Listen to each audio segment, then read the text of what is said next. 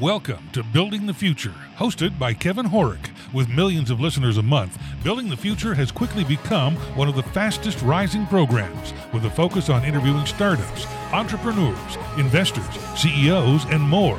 The radio and TV show airs in 15 markets across the globe, including Silicon Valley. For full showtimes, past episodes, or to sponsor the show, please visit buildingthefutureshow.com.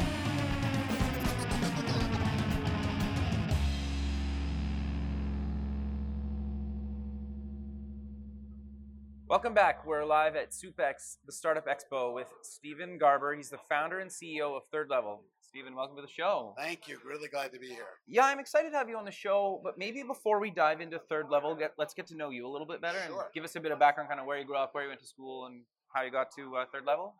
Okay, so I'm from Boston, Massachusetts, originally actually Belmont, Very cool. which was right next to Cambridge. So Sure. I grew up in that kind of community, a bus ride away. Nice. Wonderful place to grow up. Yeah, Boston's beautiful. Yeah, Boston's a great place. And it was back at a time when it was a lot safer to grow up, if you will. We actually used to ride our bikes everywhere. And then I went to school both at Vassar. I was in the second class of men at Vassar. Nice. And then transferred back to Tufts. And at Tufts, I started to really develop this idea that the best way to run a business was to listen to the people who actually are in that business. Smart. So I had a job at a hotel company, and they changed everything without asking the staff what they thought of those changes. Wow. And it was a complete mess. So I wrote my thesis about the how you do change in an organization and it actually used to be called worker control. And that was not a good thing to say to people. Yeah, that's a weird title. Right. That was what the title, that was what the genre was called. It's now called empowerment. But it's the same idea that the people who actually serve your customers or who do the blocking and tackling of your business, Sure. Those are the people that you should really at least listen to understand what is going on and what an effective a change will be. Sure. So that led me to, believe it or not, I went over to Amsterdam and I lived and worked in Amsterdam for 7 years. Nice. Ended up with my own businesses and became a boss. Okay. So I learned about the other side of it is like managing people. Right. In fact, if they don't like you in Amsterdam, they wish you lots of personnel. That's the biggest curse they can give you. Came back to the U.S. and then got into personal growth. Okay. Took a year off. Got into my personal growth. I had great success, great failure, great success, great failure. Wanted to know why. Okay. So I took a sabbatical year and went on my own journey and ended up deciding that was the work I really wanted to do, which is personal growth, helping people realize their potential. And then people would say, "Can you do this for my business?" And I got to marry my two passions, developing people and doing better business. Got real lucky over in London. Long story, that my first big break was a water utility there. Okay, We did a very unusual set of circumstances, and became the coach to the CEO and the executive team. And they had a goal to transform the company from the worst in the UK to the best in the UK in 3 years. Wow. And we did it in 18 months. Very cool. And they did the strategy and the operations. I did the people and the culture. And we've been best friends ever since. Unfortunately, he passed away last year, but I'm a godfather to his two daughters, and it was the biggest gift ever because that created my career. Sure. So that's a little bit about me. I'm married very happily. My daughter just gave me my first granddaughter. Very first cool. grandchild. Congrats. That's fun. Thank you. It's totally. They say grandchildren. Yeah. Oh my God, how wonderful! So that's great. It was wonderful. So I want to dive into Third Level. What exactly do you guys do? You kind of quickly covered it, but let's dive a little bit deeper into that. So what we are is an organization that supports positive transformation for teams and companies. Okay. So what we do is coach, facilitate, and consult to companies on what's your vision, where do you want to be, what's the culture that you're working with, and what's your part in that culture. So it's really about making a difference to the business, making a difference to the organization, which we believe is team oriented. How do we work together? And that comes from individuals being self-aware, owning their part in what's working and what isn't, and taking responsibility, whatever part that change is. It might be 1% you and 99% others, or 50-50, or the other way around. It doesn't matter. It's if you come at it from the point of view of I have a part in this, Yeah. then you can make that change. If they have a part in it or you have a part in it, then you're not taking that responsibility. So we do coaching, we do offshore, offsites, we do regular meetings with teams. But our thought is that in today's world, the more digital the world is, actually the more relationships matter. Like in-person relationships, or just like, because obviously if people are in a different city or country, how do you make sure they have a good relationship? That's a great question. So I do actually believe that if a team is really working together as a team, they're best served to invest in occasionally actually physically In-person, getting okay. together. I don't think anything changes that. So as an Agreed. example, a coaching relationship, I'll say just meet once so that we have this. Then phone, Skype, whatever Yeah. you want to use works. We can do it without it, but it's deeper when you just have that sense of Sure. connection. But that's obviously not the way of the world all the time. So what we talk about is really spending the time in these interactions to learn a little bit more about what makes each other tick. Okay. That's really important. You can't just be transactional. Right. And so I would do a little research. I'd ask you to do a little research.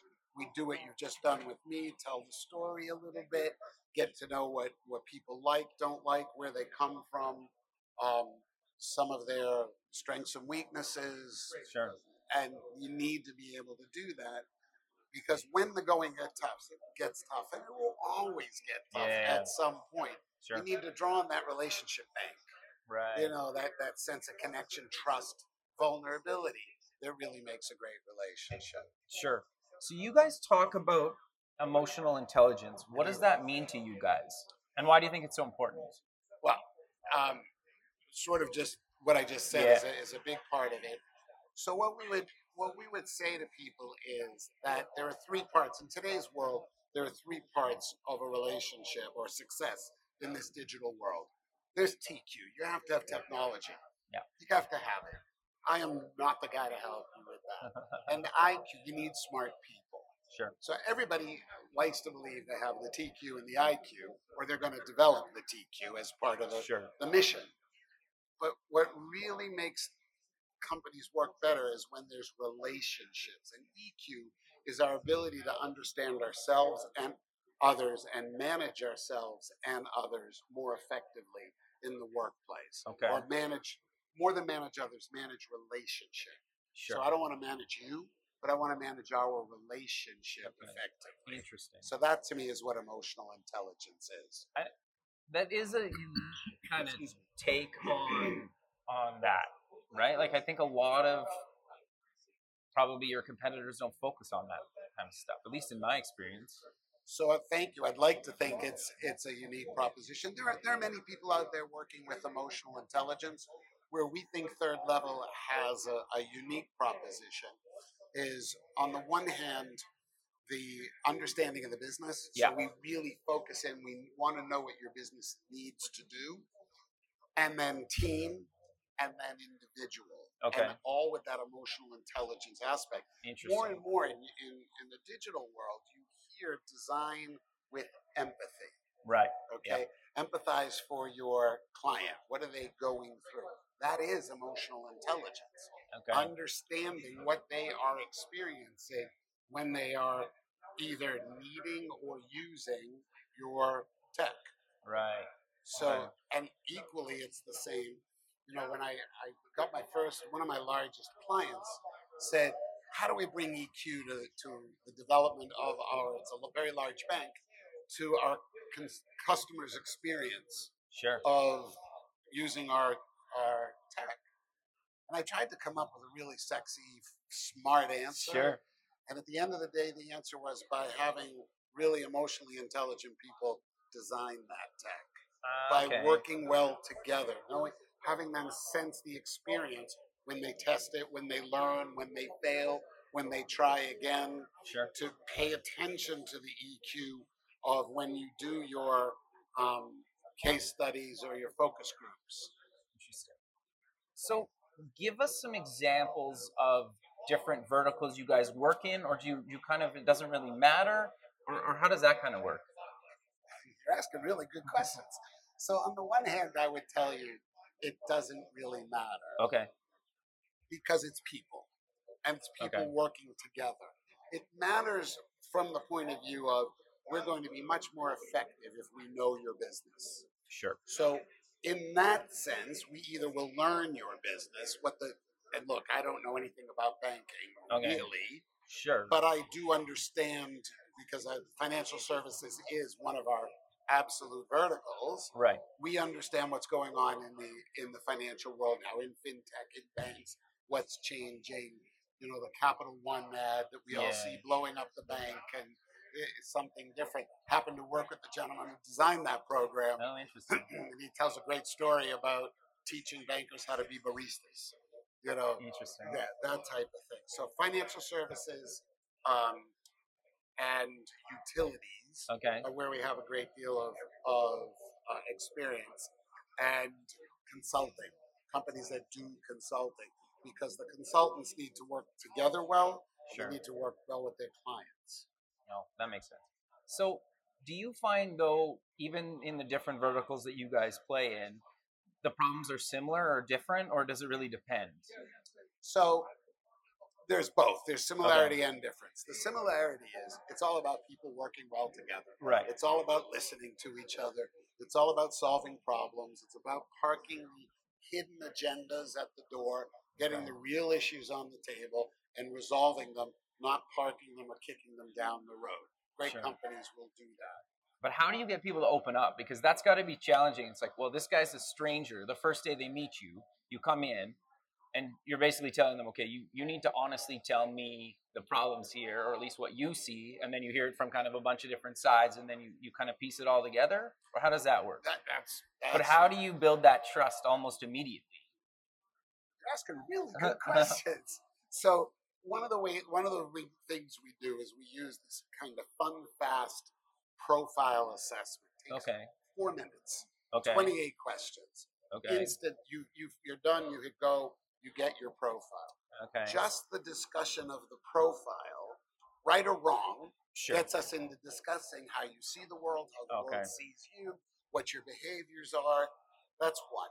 Two is my team and I have been doing this for a very long time. So we can see where people are comfortable going, not comfortable going, Right. reframe things that are being said that'll deepen the conversation and end up having a better sense of it. Now, do we become fast friends with complete vulnerability immediately? No, it's a process. Okay. Fair which enough. is why we'll say it takes some time to do it. Right. We have fun. Sure. People learn more when it's fun. Yeah. You know, And it's more memorable, right? Yeah. Exactly. And generally speaking, you know, I don't know if you had one, but I had a couple of people as a child in my childhood that were sort of like the benevolent uncle that you could go talk to. That was, you know, you would open up a little. You might complain about mom and dad a little bit. You might share that, and you sort of knew that it was going to get back to them, but it still felt better to talk to them about it. Sure. So sometimes that's kind of the role we play. Interesting. Yeah. You know, there is confidentiality, absolutely. Sure. Until there's a theme. We also do a survey. So the first is sort of a profile. The second one's a survey, which is based on Patrick Lencioni's 5 dysfunctions of a team, where these things emerge data-wise. Okay. And we can see what kind of things are being well done in terms of high-performing team Right. and what aren't. Okay. And then how do you bridge the gap between the different generations? Because obviously different things motivate different, types of people and in their different generations. So you're absolutely right. Diversity is a very big part of what we need to be sensitive to. Sure. So that diversity is generational, it's Sure. obviously Cultural, gender, Yeah. it's cultural, it's educational. There's so many different parts. So we try not to put people into particular baskets, Okay. but have them be how they show up, how they Okay. choose to present. Interesting. Yeah, because I guess in every generation there's like people that are completely motivated and totally unmotivated, and that's been since the beginning of Since time, day right? one. Yeah. Now, having said that, there is no question that the younger generation, whether we call it Gen X, Gen Y, or Sure. millennials, they need a sense of purpose, Sure. and they need a sense of ability to learn and grow that they will Sure. develop. Right. Well, the truth is, those are two tools we celebrate, no matter how old you are, no matter what business you're in. Why? Everybody's motivated by why. Do you have children? Yeah, I have two. Okay, how old are they? 4 and 2. Perfect. So what's the 2-year-old ask all the time? What's the question the 2-year-old asks you all the time? There's a bunch of them. Off the top of my head, I don't know. What are you thinking? Why? Oh, yeah, okay. Why? Well, they both asked that. Okay. But Why? So I remember being a sort of an older friend to a 2-year-old next door, and he would drive me crazy with why all yeah, okay, the time. yeah, constantly. Yeah. But it's actually an innate human desire Okay. to understand. We Interesting. all have. So why do we do this? Why does that work that Sure. way? Why is it what we do? So when a company has a really clearly articulated why, and a team has a clearly articulated why, and the individual has a clearly articulated why, you end up with a tremendous sense of alignment and passion and togetherness. If they Sure. don't line up, Yeah. then that doesn't work. So Okay. I think every generation responds well to why, this sense of why. Interesting. And everybody wants to learn and grow.